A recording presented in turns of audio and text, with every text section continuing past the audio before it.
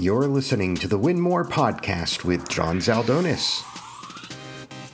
In this episode, Kat Robinson of Miroma Project Factory offers insights into technology-inspired behavioral changes through cognitive behavior therapy techniques, human-centered design, and gamification.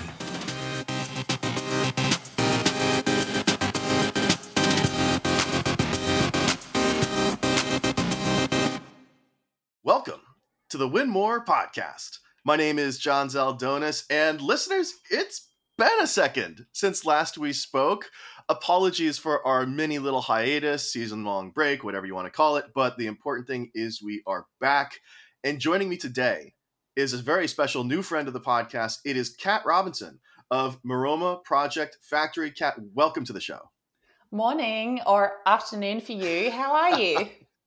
Yeah, I know. I'm doing great. We've done an international podcast before, but I don't believe we've gone the other way. We've gone Eastern and talked with folks in the UK. I believe once in France, but this is a new one. Why don't you tell me where you're calling in from today, Kat? I'm calling in from Sydney, Australia. So we are at the very, very bottom of the world, but we're very excited to be here. Yeah, so for you, for me, it's Star Wars Day. It's still May the 4th. For you, it's Cinco de Mayo. So happy Cinco de Mayo. It is. Both great days. I agree. Yeah, I saw the new Obi-Wan trailer today, and I got a little excited. Not gonna lie, I'm looking forward to that at the end of the month. So Nice. Yeah, we could talk about all that stuff, and it'd be a great episode, I am sure. But the reason that we have Kat on today, listeners, is a little bit different. Some of our longtime listeners will probably recognize today's episode as something of, a blend, right? My hope is we're going to get into some conversations that we've had with other guests, but I'm sure that we'll also dive into some new ground as well as it comes up. So, yeah, with all that in mind, Kat, you ready to begin the questions? Let's go. Awesome. So I tend to kick off each episode of the podcast when we have new friends on with a similar question. So I will stick with tradition here. Can you tell our listeners, just give us a little background about Miroma Project Factory? Like, what do you tell folks about the company if you're just introduced to somebody new at like a holiday party or something? If I'm at a holiday party, I say that I heard a very talented bunch of cats, but nice. That's not very technically informative, is it, for anyone who's actually in the industry? No, so Miroma Project Factory, we have been around for about 14 years. So I'm very lucky to lead an extraordinary bunch of full stack developers, and we specialize in custom software. We are a global agency, so we work across the wide, wonderful world, even though Nice. we're based in Australia. We were female founded and we're very heavily female led, even though that's quite rare in the tech industry, which is pretty great. But we specialize in innovative digital experiences. So we really work on the intersection of engagement, behavior change, and gamification, ultimately to drive positive outcomes for the businesses we work with. So that's the more formal answer. But herding cats is also kind of groovy. Yeah. So like when you say herding cats, why is that? Is it just because it's brand new and you've got like a bunch of moving pieces, or just like, no, it's actually a terrible description because they are a well organized and wonderful team. I just like to play up on it. We've got a really wonderful, diverse group of people who work for us. There's about 37 of us. And we tend to have kind of like these beautiful blended roles where people will be technical producers, but also a behavioral change expert, or we have a producer who is also a financial trader. So we tend to have these wonderful expertise in the businesses that bring together and enrich their roles. I think that's probably why I call them cats. No, I mean it's actually like, it's he's a cool cat. You might even say about somebody, or she is. And that's like, something that I found is really important. It's something that, back in the day, I haven't done this in forever, but back in the day, I used to like, have a little bit more of a hand in like finding new people, and like looking at resumes and stuff like that. And just having that like kind of broad grounding, even if it's like not completely germane to like, coding or something like that. I think you're right in that, like, having those other kinds of formal interests can help inform us and just make sure that, like, we're grabbing the best people, the people who are most well-rounded, the people who tend to think about what it is that they're doing, and kind of interrogate the why. And once you've done that, I feel like you're looking at somebody who certainly is more likely to be an expert or a valued member of a team. 100%. Look, we specialize in human-centered design. So Yeah. having a human-centered approach, like a very empathetic approach to our consumers and then also to our design and development really is kind of what we consider part of our secret sauce. It really brings about Nice. immersive, groundbreaking digital products. But that also means that you have to apply some different skills to it, whether it's data analysis or we have someone who writes a lot of scripts. So we have a lot of storytelling in our products. All of Mm, those kind of well-rounded skills and hobbies that people bring, we encourage them to bring to the table because our interns have come up with great ideas, and so have our technical lead. yeah. Look, everything from data can inform our decisions to sitting and watching the people using the products. So I think it's really important for us, and as well, just to not do the cookie cutter approach. I think there's too many businesses in the world.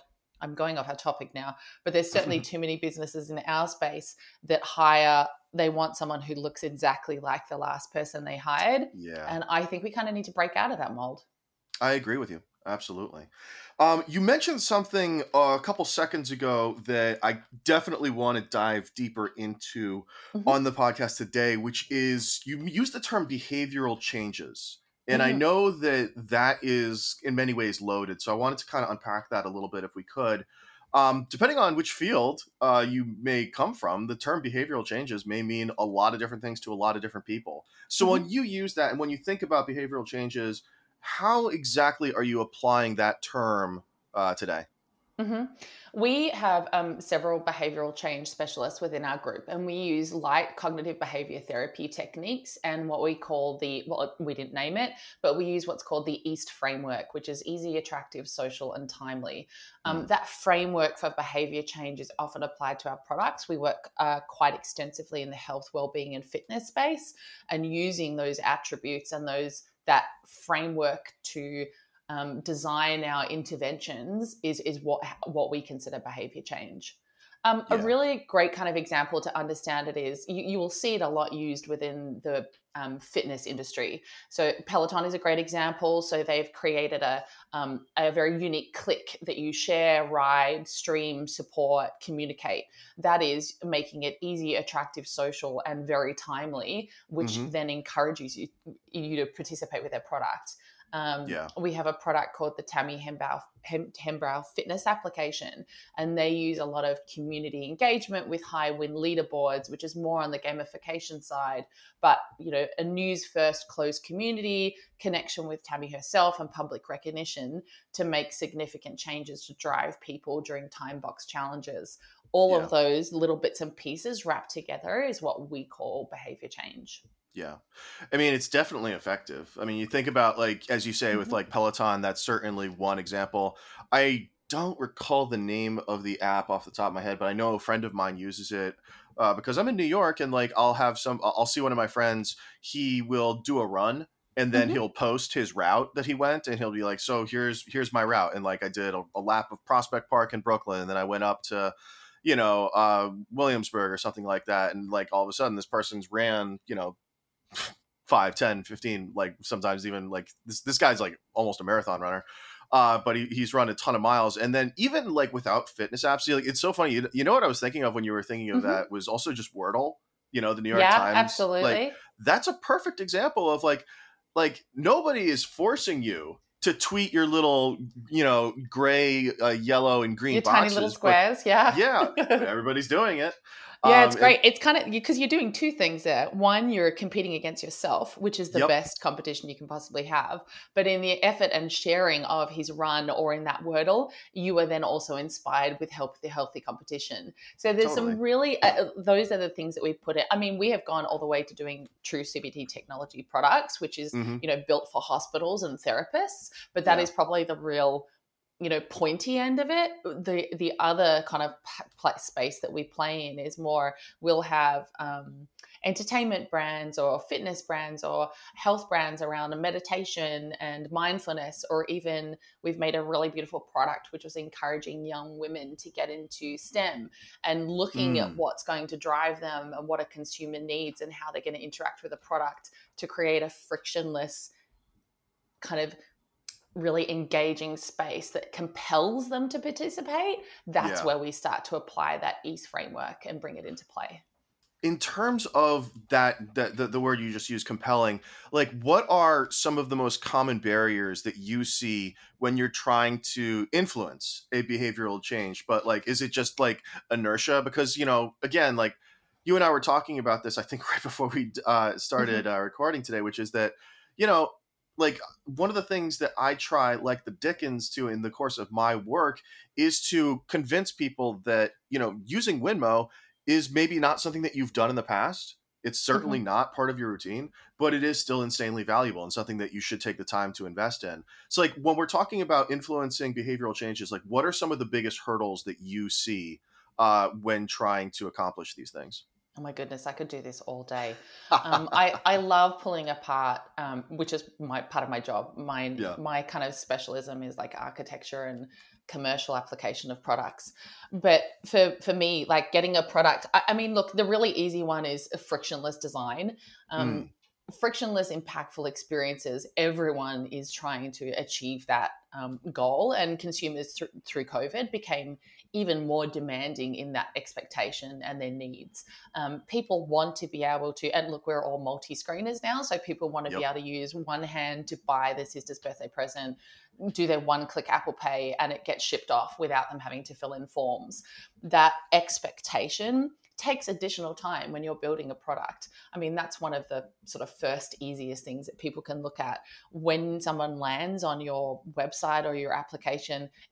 Is it actually going to deliver what they expect? I mean, Right. we have a huge amount of people who are spending oodles of spend on paid media, but when they land on their website, I can't find it, I can't book it, I can't Hmm. purchase it, you don't have my payment method, and suddenly all of that paid media spend is completely wasted. So you Yeah. can really improve your transaction by improving the experience that people get to. Yeah. Look, That that's first one. impression, the first impression is Yeah. so important. Yeah, there's a whole bunch of things. So personalization is one. Mm, People want products to be able to solve their solutions for them. The consumer experience is really important. Another one is really looking at the audience. So we approaching a product with an empathetic view, and only full immersion in the audience can really deliver a product that understands their motivation and needs. Working with an audience of, say, over 60 years of age, their requirements are completely different, and we're never going to have parity and equality on a technical product with varying degrees of technical literacy if we don't take into account their, say, visual or technical accessibility requirements. For them, frictionless and personalization is not really important. But I mean, reading the website's pretty big on their yeah. list. And I think kind of we forget sometimes to think, who are the people who are using this and what do they actually consider important? Yeah, knowing your audience is always going to be like just obviously it seems I think you're right in that I think we can get lost in our own preconceptions Mm-hmm. because what we think we are gearing something towards may in fact be correct, but it also may in fact not. Like it's crazy. Like this podcast is a perfect example where like I'll have an episode and I'll see that a certain topic did really good numbers and I was just like, really? I didn't think that was like particularly like, not that I Mm-hmm. thought it was a bad episode, but like I didn't certainly think that this was going to be the thing that drove a lot of engagement, but it did. So it's like having that knowledge and also having the humility of knowing that you don't know everything probably helps, inform us when we are, looking at these kinds of behavioral changes. Oh, Um, absolutely. And the yeah. amount of times that I go into a business and start with a preconceived idea of what we're going to build and walk out, and I'm like, well, that was wrong. Yep. I mean, we had a really wonderful experience where we built a product for St. Vincent's Hospital for Hmm. people who were using methamphetamine and had a little bit too much of it in their life. And my approach was much like our other health products. Okay, this is what we're going to do, and this is what we're going to stop. And once actually talking to therapists and people in the space, they were like, you need to change your mindset. We're not trying to stop them from doing anything. We're trying to give them information so they can make responsible decisions on their own in their own life. And suddenly that completely changed the way I was approaching the product. I've sat with young women when we were trying to build out that product to encourage them in STEM, and they hated the design, like unanimously, and like absolutely they were like, this is terrible, like did a 50-year-old design this? And I was like, okay, I'm not that old, but cool, I'll take it on board. Ouch. And we had to completely throw it out and start again because it didn't resonate with them. And making that kind of connection with a product and dropping what you think is right will make such a better product for them. And if you have an interactive, engaging product, I mean, you're halfway there. Yeah, for sure. I mean, that if I had $1 for every time I wish, like, just like a report that I did, like, I make jokes about it. Like, I say on parts of Winmo, there should be like solitaire fireworks if you do it something correctly. Just like, yay, like, there you go. Just having that kind of positive reinforcement is huge. And, See, that's another little behavior change, like technique you've got there. It's like when you do so many, like you do enough tasks on Asana and you get your unicorn jumping across the screen. There is like some immense satisfaction in that. Yeah, our producer Joe is on our development team. So Joe, there we go. Solitaire fireworks, please. One other thing I also wanted to really kind of touch on here is, do you see any potential pitfalls associated with trying to influence these behavioral changes? Like, do we ever get into like ethically questionable grounds in terms of trying to kind of steer somebody's behavior, or is this cut and dry relatively? Absolutely. We have a tech for good proposition in our business, which means that we ultimately need to leave the community we work with in a better place than when we found it. Having an outcome for a business can be positive for community, revenue, people, literacy. It doesn't have to be a revenue outcome associated with it. I think there is a really fine line, and I saw a great quote yesterday around creating revenue within a pandemic is okay. Creating revenue off a pandemic is questionable. And I think there's a really fine line about how we work with products. And we always kind of put it through the lens of, is this ethically, is this sound, is this supporting the community? Does it resonate with our team and what our values are? And are we driving people to do the right thing? People ultimately have free will and choice, and there's a great debate in many books written about behavioral change and using it for good. But then when you kind of go down the rabbit hole and you need to be conscious and aware of using people's data and informing them of what you're doing as you go along so that they have choice in that, when you see those terrible examples of politicians using data against people to drive that's kind of where my mind was that's going. where that's definitely not where you want to be. Yeah, I mean, you don't ever want to. Well, one would hope anyway. You would never want to get into a position where you're using this kind of stuff to, mobilize groups against disadvantaged communities or something like that. Yeah. So I'm glad. I'm certainly glad to see that that's a consideration for sure. Absolutely. Yeah. One thing that's a big part of this that you mentioned also is it's such a buzzword, so forgive me, it's gamification. And it's something that I think a lot of our listeners can relate to. I would suppose that because it certainly my ears pricked up, because I have tried to introduce aspects of gamification into Winmo. I already talked about my solitaire fireworks, which I need, but like also just being able to like utilize either dashboards or scoreboards. We do have on Winmo an ability for each and every person to go in and see how that their usage stacks up against the rest of the team. And I'm not logging in as much as Joe over there, so maybe I should up my game. So that's something that we're trying to incorporate into the product whenever we can. My question for you, is there a specific approach to implementing gamification that has worked for you in the past? Like, are there certain just kind of go-to strategies that you've found over time consistently work better than others? Yeah, delicately. we often get people coming to us and go, okay, I want badges and I want a leaderboard. And I'm like, why? A 70-year-old, I'm not sure if they're going to like dig that. Right? Delicately is the answer. We got into gamification in all honesty, accidentally. We about 8 years ago, the Australian government asked us to create a product called My Quit Buddy, which was, can you make an app that will make people quit smoking? And we were like, we don't know, was the answer. And they said, and I was like, well, what's the brief? And they said, just make it effective. That genuinely was the brief they gave us, which is possibly the most exciting brief a client could give you, but also fairly daunting because there's no parameters. That product has actually been going for about 10 years now and has been clinically proven to be the most effective way to quit smoking without chemical intervention. It just continues to live a million years, a million lives. No, see, another cat. But we actually, to approach that product, and many of us are actually original gamers, and we make games in our own time. We still make games for our clients. We do a lot of small micro games in our products. And so what we did is we got in a boardroom and we took every type of game concept that we could think of. So level design, character design, when you lose a life and die in a game, and then we tried to jam it into an app around quitting smoking.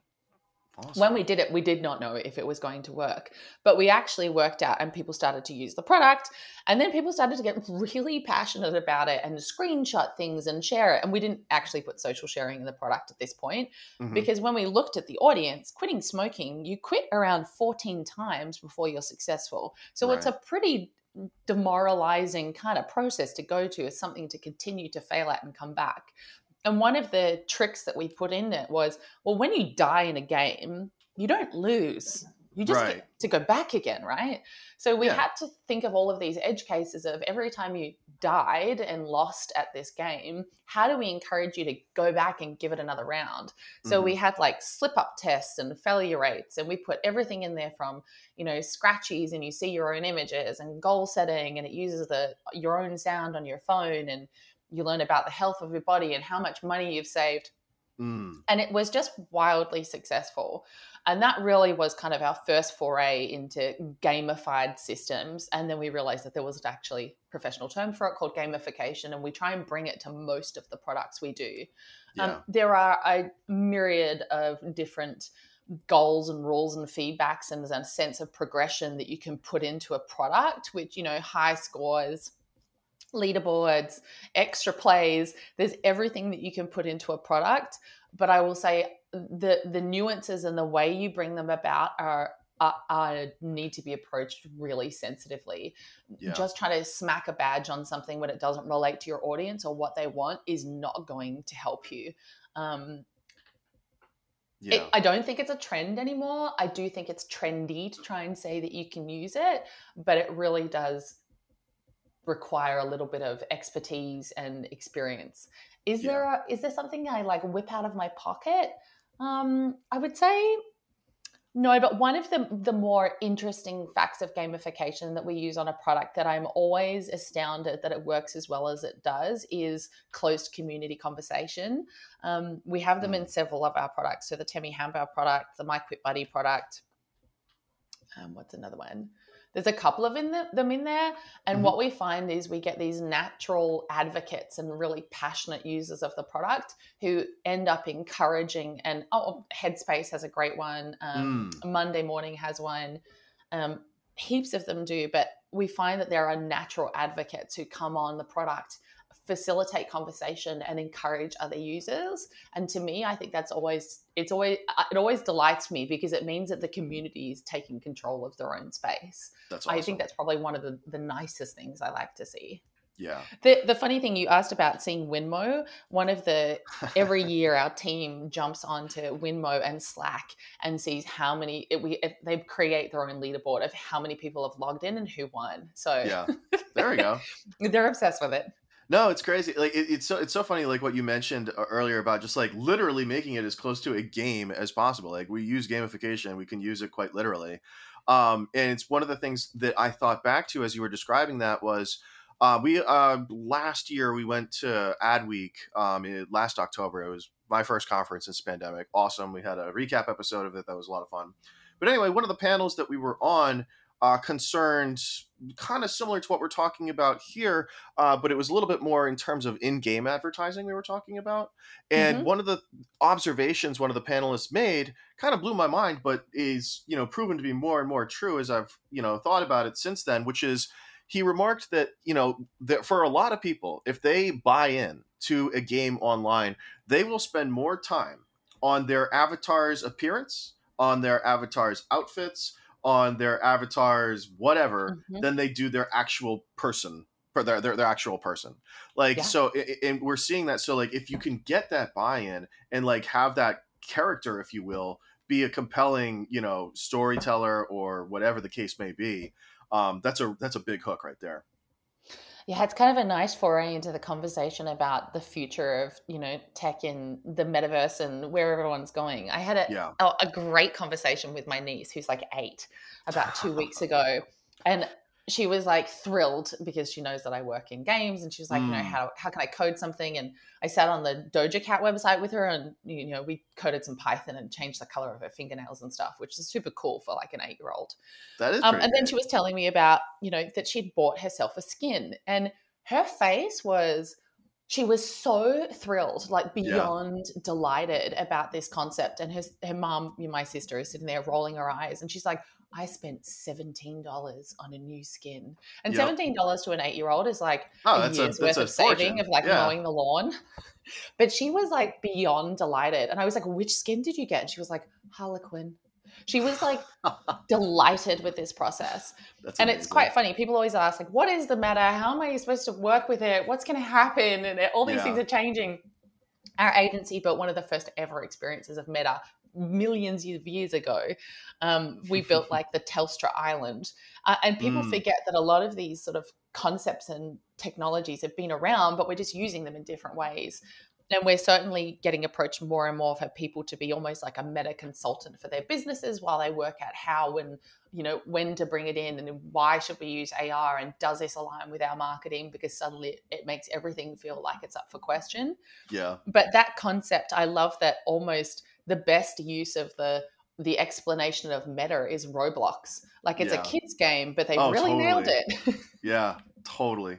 Man, your conversations with your 8-year-old niece are so wholesome. For me, personally speaking, Crazy Uncle John taught his 8-year-old niece most recently how sports gambling worked. So I could say, hey, Well, Hava, if it's it's each to 5 to their 1 own. odds. If I wager $100 on 5 to 1 odds, what do I get? And I told her uncle that I'm teaching her math. It's fine.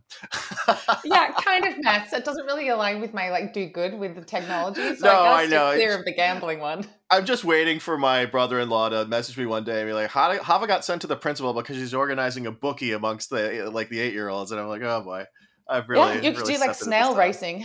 I I know mean, I exactly. feel Yeah, like just that's kind like of like a that's what they're doing at recess. They're just like they're place your bets, everybody. Uncle John taught me how to do this. Oh boy, so I'm just waiting for that call. So shout out to my brother-in-law Jonah and my niece Hava. One other thing I wanted to talk about before we went into Mhm. break here is a little bit unrelated to what we talked about, but is still, I mean, if anybody knows the answer to this, it's you. Because we did mention you guys routinely work with European clients, Australian, American Mhm. partners all over the place. I believe it's like over 25 international markets. Is that correct? We do. Yeah. So my question is simply this. Do you find yourself altering your approach based on where your client is located, or is it pretty much just, what we do, maybe there's a couple of things like a language to overcome, but are you noticing, like, when we're talking about gamification or when we're talking about these concepts that we've talked about today, are certain groups of people like Americans or Australians or whatever more, is it more like pulling teeth for one population or another, or do you find there's pretty much universal appeal? How interesting. I've never been asked that question before. Look, we do tend to work primarily across Asia Pacific, the Hmm. United States, and the United Kingdom. We do bits and pieces for. We've worked in all sorts of different regions. We've done some in Brazil and France, but like if we talk about those three chunks as the majority, there is definitely it's very exciting. So we're actually expanding to LA, and we have expanded. We've opened an office there. We've been working there for about the last 3 years, and we Hmm. found that our approach really resonated with our US based clients. So we're really investing in that region, which is really exciting. I'm not sure Yeah. if I'm allowed to tell you that yet. I think it's being announced next week. Oh So, no. oh well, my PR girl might chase me down later. But anyway, we're there. So come Yeah. and see us. I'm coming over actually on the 16th. So I'm kind of excited to Nice. come and check out the team and, get to meet some of the clients we've been working with. But we found our approach, we have an incredibly empathetic human approach to building products, which is quite different from a lot of other digital agencies. We're not just a brief it in, knock it out, close it off kind of company, which absolutely has its place. But we love long-term partnerships, because once you've built a product, for us, the beauty is in, okay, well, now it's built, what next?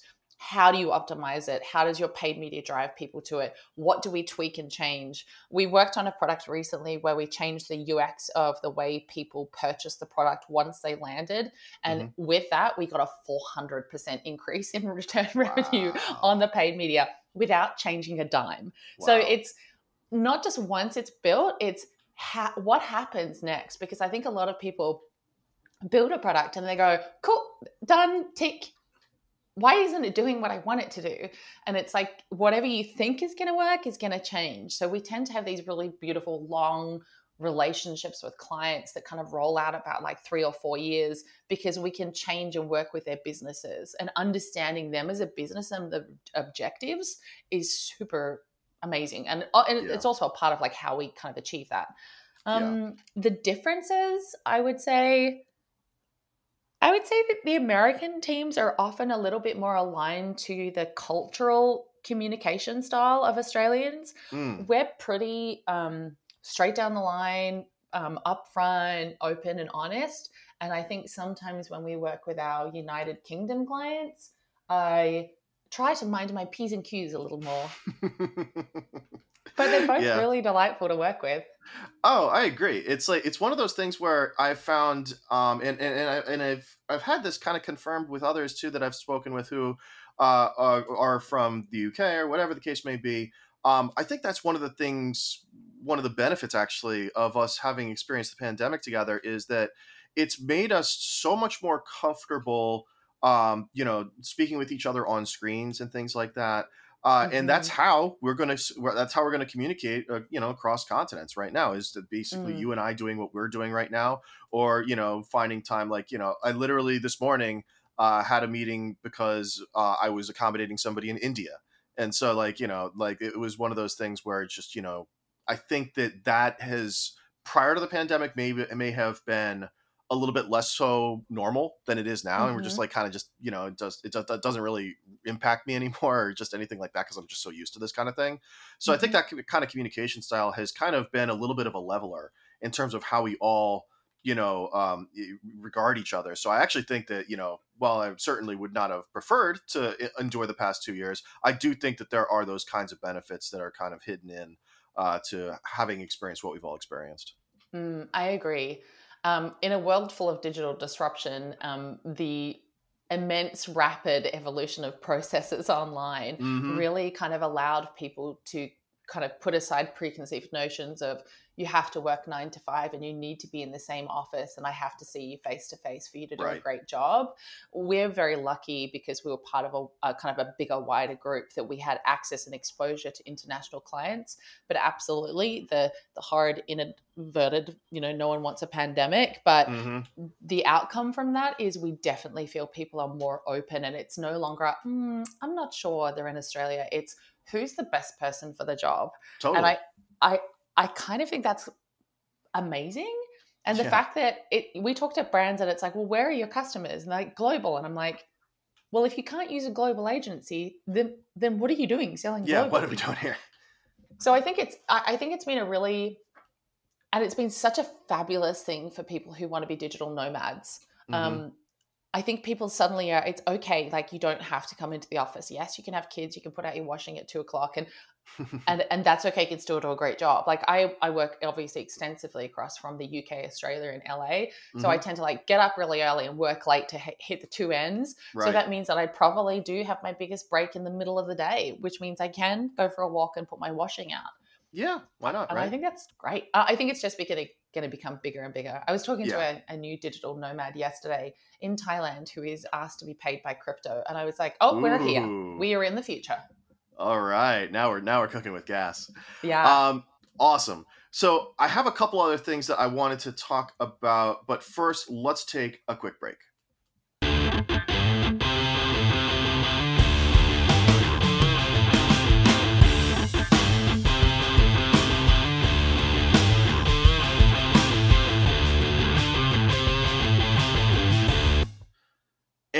are back. All right, let's keep the ball rolling on this conversation here, Kat.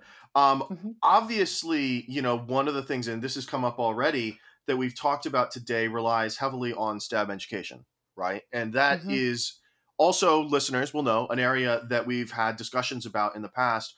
And I want to address specifically the diversity, or in many ways, the lack thereof within the STEM field. In your opinion, what are the biggest challenges that currently prevent us from seeing more diversity in STEM? And what are some of the things that we can do to overcome them? Good question, John. What do I think could be some of the biggest changes we could do to bring about greater diversity in technology?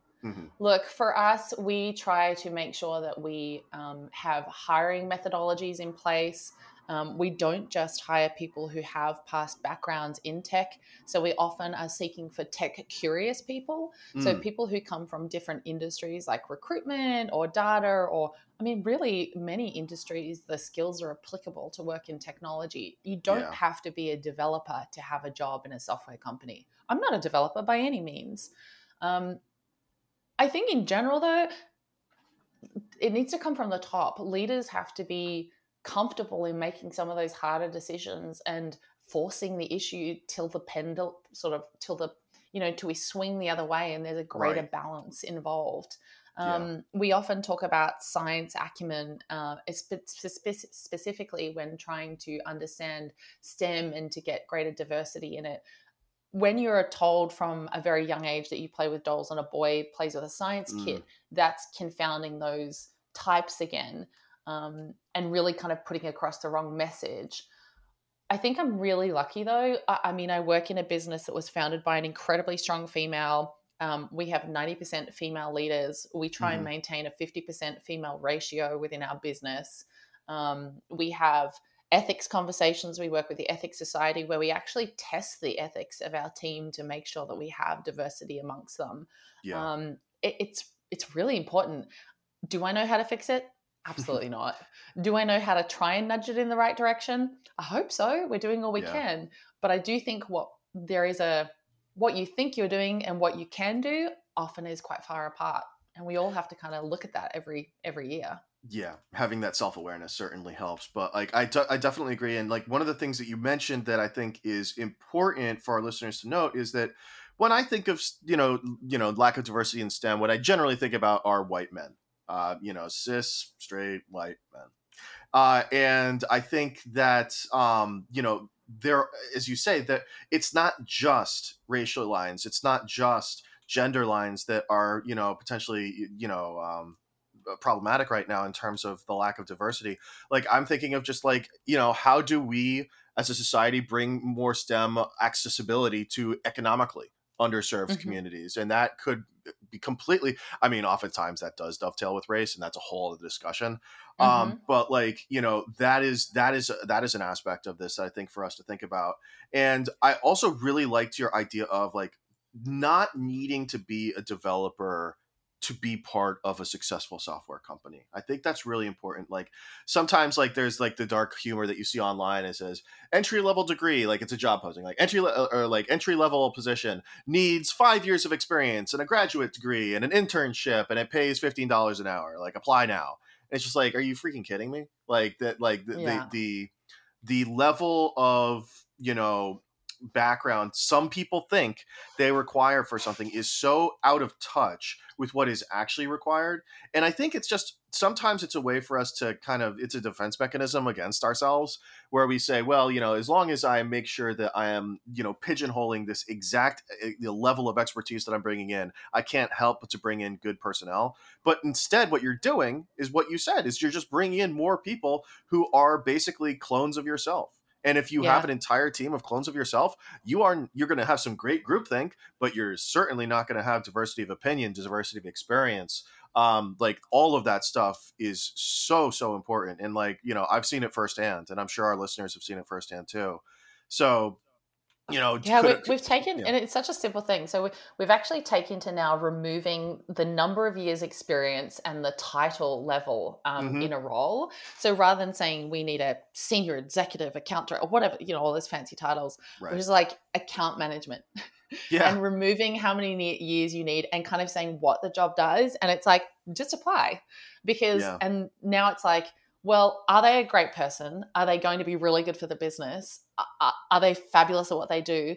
Okay, does that level fit within the business for this moment? Like we can often take, we're always growing. So often we can take juniors or mids or seniors, and it might not be the exact point that you want it, Mm-hmm. but well, fine. If you're constantly, we also are a little bit different as an agency. We really try not to hire and fire with accounts, which is a really traditional agency model, which Yeah. means you win a big account, you go and hire 10 people to do that job. And then when you lose that client, you fire those 5 people. Right.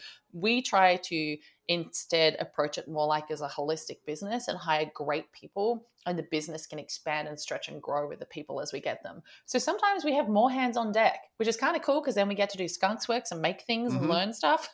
And then other Yeah. times we're like, we don't have enough hands and everyone's working a rather long day. It kind of gets to go both ways. But it Yeah. also gives us the freedom to hire people, and more of the right people and more of Mm-hmm. the wrong people. So you can get a kind of real mix across the team. Yeah. Yeah. And part of that too is also having the confidence in yourself that as long as I bring on somebody who is committed and who is, has a degree of intelligence, I can train them up after I hire them to get them to be experts at whatever I need them to be experts at. I don't need, and we've seen this, certainly, across the board with folks, even at Winmo, and I'm sure our listeners have seen this too, is that like, to a certain extent, like if I bring somebody into Winmo, do I care that they need to know on day one all of the advertising lingo and all of the the just like everything that I know? Do I need everybody to know exactly what makes the difference between OMD or Digitas or Kara or something like that? I don't care. Like I don't care. I feel confident enough that I and my team have built an apparatus together where we can train people up after they're hired, so that yeah, this person that we brought in, does their skill set exactly fit what the role will be 6 months from now? No. But in those 6 months, I feel confident that I can bring them up to speed. And because they have all these other great personality benefits that I hired them for in the first place, that's an added bonus. So like being able to like That's really have that commendable. self-confidence is huge.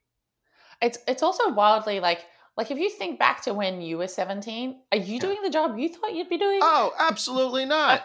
Yeah, are you kidding me? I've got like my history degree gathering dust somewhere, and yeah, if you went back in time and told freshman year in college John Zaldonis, okay, so this is how it's going to turn out, I would have told you, number one, like what the hell, and then number two, I would have said you're crazy. Yeah, And look, I mean, I know businesses need skills to be done, yeah, absolutely. And sometimes you really need those key yeah, pivotal roles, which are held by great leaders who have, like, hands down, got 15 years experience and can train everyone around them. Like, I get that. yeah, But there's also, I think the standard channels of school and education put a lot of pressure on people to be a perfect picture of what a job is going to be cut out to be. I hmm, certainly didn't think I was going to be here at the end of the yeah. day, No, that's like but I love it. And I think getting people into business, we have a lot of people in our business who have started and changed roles. Like mhm, our intern was a graphic designer and now he's like our head UX designer. yep, We had a girl come in who was social media and paid media, and now she's actually marketing and client success. Because working with them, it's like, you actually have a really natural talent for doing this. Do you like doing it? They're like, yeah, much better than my normal job. I'm like, hmm, well, why don't we do more of that and less yeah, of that? Like giving people the chance to kind of shift and mold and change and build their career with you. There's just benefits both sides. yeah, People get really passionate about where they work. People do a better job if they like what they're doing, for for sure. sure. Yeah. And like everyone's changing and growing. Yeah, I know, it's great. Like I'm a perfect example of that. Like when I started, I certainly at Winmo or List Partners, I was on the product team, and I was on the product team for a little while, and then I joined the marketing team, and then I was doing that for a while, and now I'm on the client success team.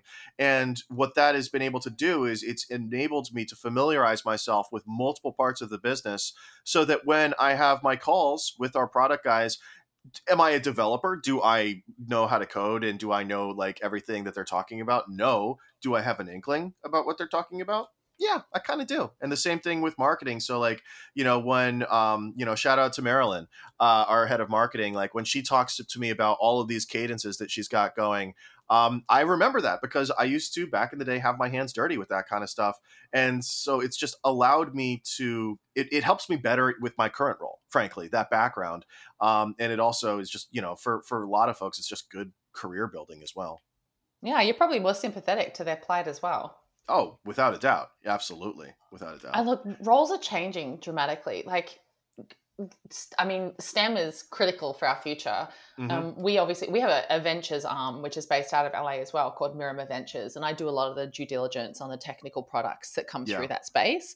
And look, 90% of them are digital-based businesses, and it's just going to get more wonderful and weird and wacky. Like it's no longer going to be like, oh, I'm building a product that sells an e-commerce tool. It's like I've built an app that uses AR with crypto to sell and invest in side pockets, and it's like that's amazing. And it's not going to be. I mean, it could be anyone. And I think that job titles that, like, can you imagine telling your parents 20 years ago that there was an actual title and your job was so like a funny, social media manager yeah, or right? TikTok engagement? I'm like, groovy. Yeah, it's like, but you're getting paid, right? Okay, fine, you're getting Yeah, paid. I don't understand you have a anything that job, you just right? said, but yeah. So, Sorry, yeah. go ahead. No, go for it. I was going to say, one of the boys in the office who's worked for us for a long time, he came in the other day and he was like thrilled. And I was like, what's going on? He's got a really traditional Vietnamese family. He's like, I think my mum knows what I do now. And I was like, what do you mean? He's a UX designer. We had and he goes, they went and saw this movie. And she was telling me about the movie, and he's like, oh, I did because he had to do some, customization on the assets that came in for the posters. She was like, oh, you did and she was calling her friends, and she was like, oh my God, my son made the movie poster. And he was like, not really, Mom, but cool, go for it. Let's go with it. And he's like, but we're going with it because my mum finally kind of understands what I do. And I was like, okay, cool. So now you are a movie maker. And he's like, sort of, I give up. Yeah, right. Sure. Why not? I was like, okay, amazing. Let's embrace it. I love it. I absolutely love it. So you mentioned the keywords there, wacky and weird. So speaking of, let's talk about AR and VR, shall we? Shall. So, obviously this is going to make up a gigantic part of the future of marketing. And so, it's so funny, like longtime listeners to Win More podcast, if you're playing the drinking game, bottoms up, because I mentioned something again, in this case, it's AR and VR. In your opinion, what are some of the early successes we've seen in implementing AR/VR in campaigns, and what are going to be some of the biggest obstacles we're going to ultimately have to overcome? Oh, God, pre-warning, honestly. Some of the great ways, how are we seeing it? Look, I think it's fascinating, and some people love it and some people hate it and some people don't like it at all. We're really lucky. We've got such a fantastic art department, and they really play around with like every AR tool under the sun. Sometimes I'm like, you guys need to go to bed, but they're having too much fun, playing with Adobe or Snapchat or, TikTok. And we're really lucky that we're a Snapchat partner, so we get to make a lot of things for other people.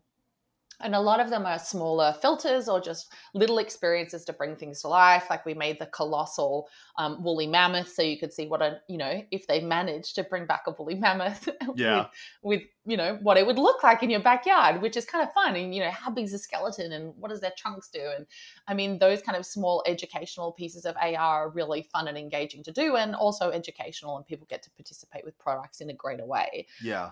Some of the bigger AR campaigns that we've done are things for like Just Water, where we made like a 4-part series where people could understand the sustainable and ethical values of the brand and what they actually did to bring their water to life.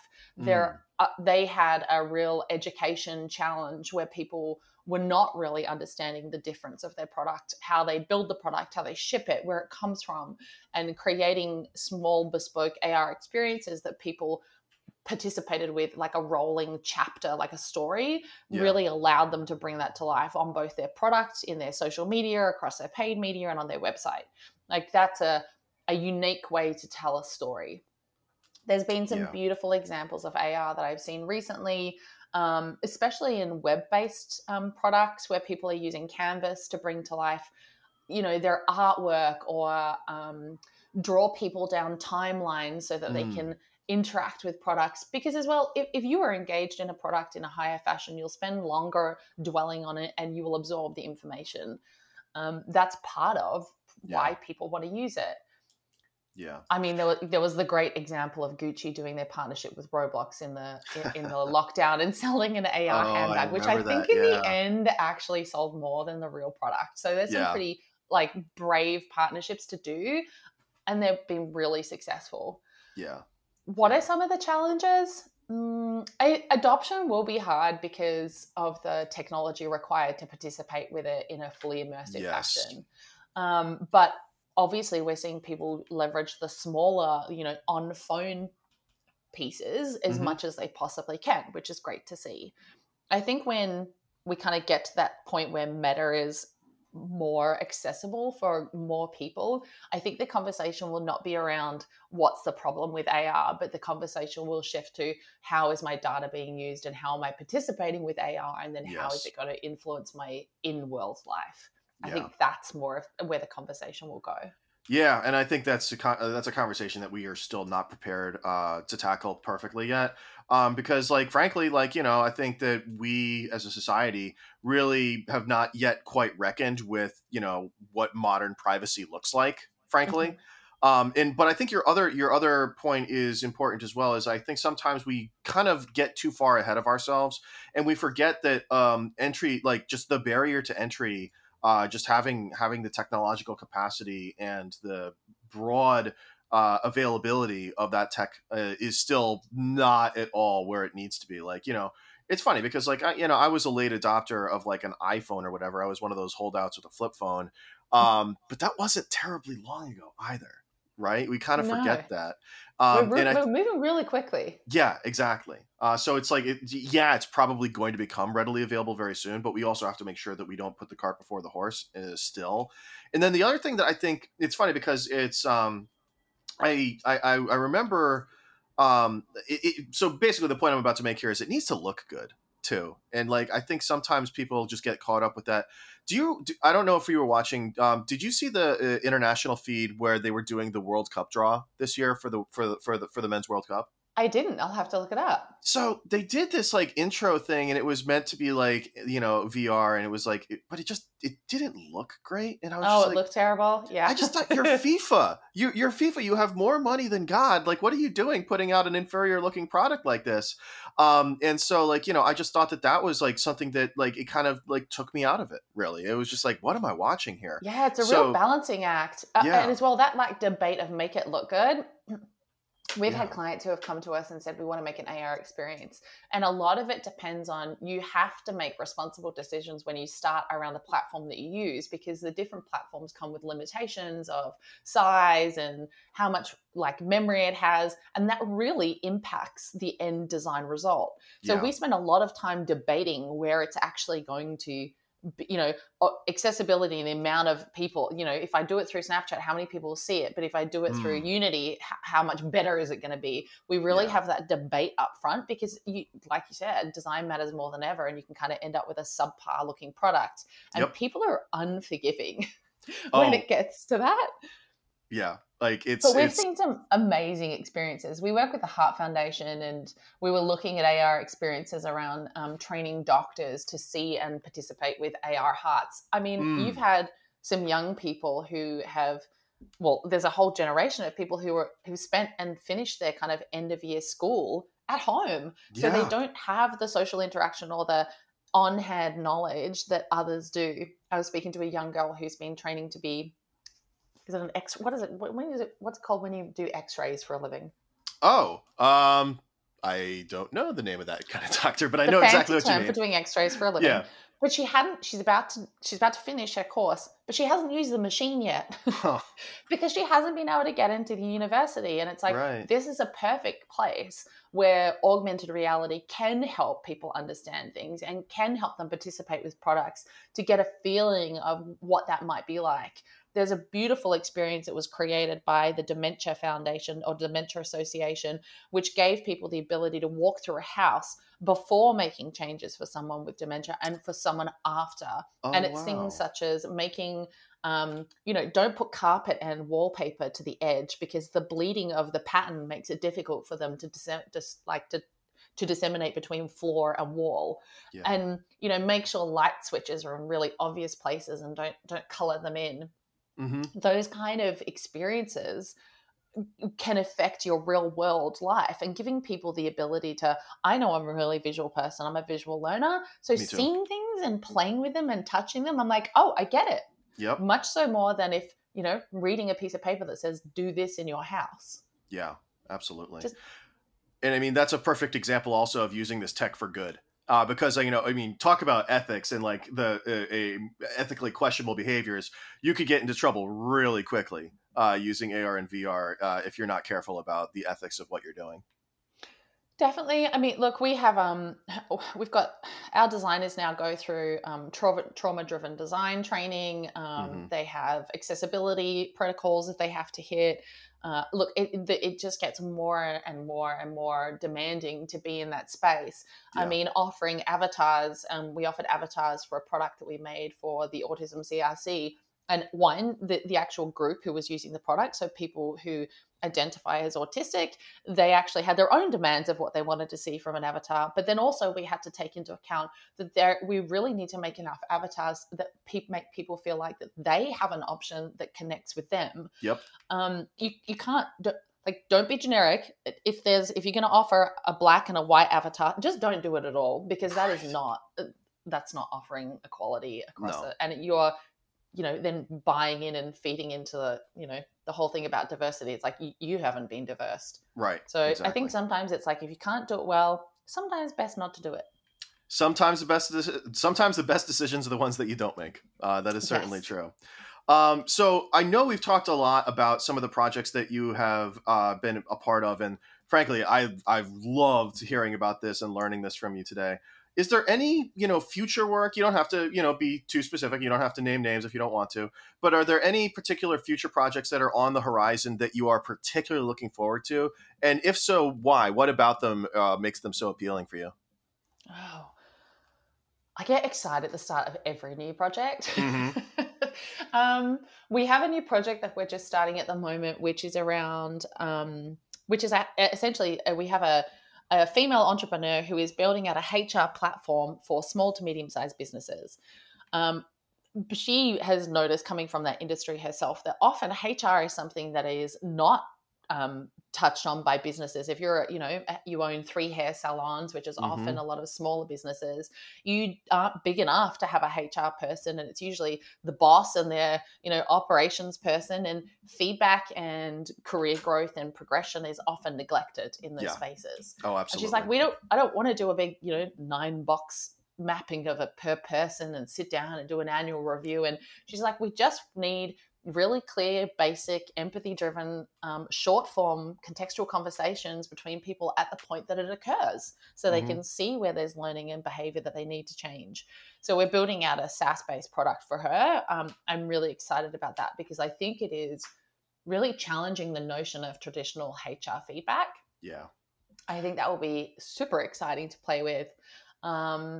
And we have a product that we are scoping out for the States at the moment. And I won't say who it's for, because I don't think I'm allowed to, and I will get in trouble from my wonderful Askia, our director in LA. Oh, yeah. She's fabulous. If anyone can find her, shout out to her. Go hunt her down. She's a formidable woman to be around in a business. Askia is fantastic. She is a fantastic. But we are working on a really large scale meta product that brings together art, automotive, and I can't say the last bit because we'll give it away. Fair enough. But let's say it's that. Yeah. I mean, even without that, like getting back to what you were talking about, just in terms of human resources, my entire professional career has been in startups or small to medium-sized businesses. And I so know exactly where you're coming from. Like, I remember early on in my career where we had like, I think it was, the company size was like, I don't know, maybe like 10 people or thereabouts. And like the company owner was just like, shoot, it's about time that I had some kind of just, workplace sexual harassment training or something that like everybody should go through. And the poor consultant that he brought in was so over his head and just like had this, it wasn't like a VHS tape, but it felt like he plugged in a VHS tape and like, all right, now watch this. And it was just so like, I remember me and my coworkers were like looking at each other and we're like, are you serious with this stuff right now? Are you really serious with this? And it was just, I mean, look, it's, it's small businesses. They, as you say, HR is not something that they are really, putting first and foremost, and that can have a real detriment to the people who work there. And that, and it's one of the nice things. Shout out to Barrett, our human resources person here at Winmo. Like just an absolute gem of a person. Like Barrett has made my life so much easier on so many occasions, and it is notable because the work she does is fantastic. It's also notable because by far she is the best human resources person I've ever had the pleasure of working with. Because like it's sometimes it can, when HR goes bad, that is like one of the worst things to have bad in your company. It drags everything else down. So that sounds like a really exciting project. I'm happy for you. Yeah, I think it will be pretty exciting to see it come to life. Yeah. Awesome. So hopefully it'll take a while to build because it's going to be a month to month payment, and it's got like a website and an admin portal and apps for the users and dashboards. So there's lots of different pieces to bring together, and interoperability is one of my favorite things to address when we're building those products. But it should be pretty exciting when it comes together. Awesome. Well, Kat, I want to thank you one more time for taking the time to speak with me today. I have learned a ton. I'm sure our listeners have as well. If you are interested out there, dear listener, in working with Kat, can you give our audience an easy way to reach out? Of course. Thank you so much for having me, John. It was really lovely to chat and just bounce around on different topics. Yeah, for sure. If anyone would like to give us a call, we love talking to people. Send us an email at info@theprojectfactory.com. We are delighted to talk to everyone, whether you would like to just, shoot the health-related breeze or talk about gamification, or, if you'd like a job in technology and you're tech curious, feel free. We are hiring at the moment. There we go. Awesome. Well, Kat Robinson, thank you so much for joining us today. Listeners, thank you so much for listening. We will be back to talk to you all very soon.